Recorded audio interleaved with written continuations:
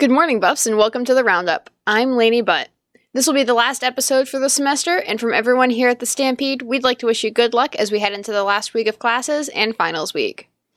On campus this week, My Two Words returns on Tuesday with speakers Chase McLamory, Megan Wagner, and Emily Harper. It will be held in Lower Seeger at 8:30 p.m. If you need to take a break from your studies, check out the Advent Market in the Gregory Center lobby this Wednesday from 9 a.m. to 4:30 p.m. And remember to reserve your tickets now for the Milligan Christmas concert. There will be 2 shows this weekend at 7:30 p.m. on both Saturday and Sunday. Tickets are free but must be reserved on eventbrite.com. In sports this week, men's and women's cross country placed first at the NAIA National Championships.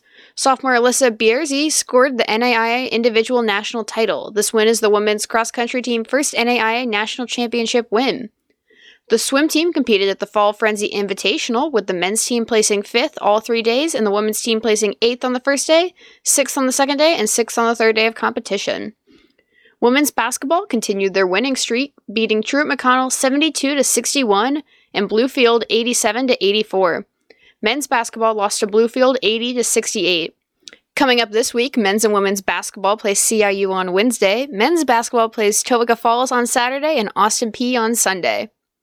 Men's bowling competes in the Lincoln Memorial Challenge this weekend, and next week the cycling team races at the Cyclocross National Championships in Chicago, Illinois. In world news this week, another variant strain of COVID-19 has been identified as the Omicron variant.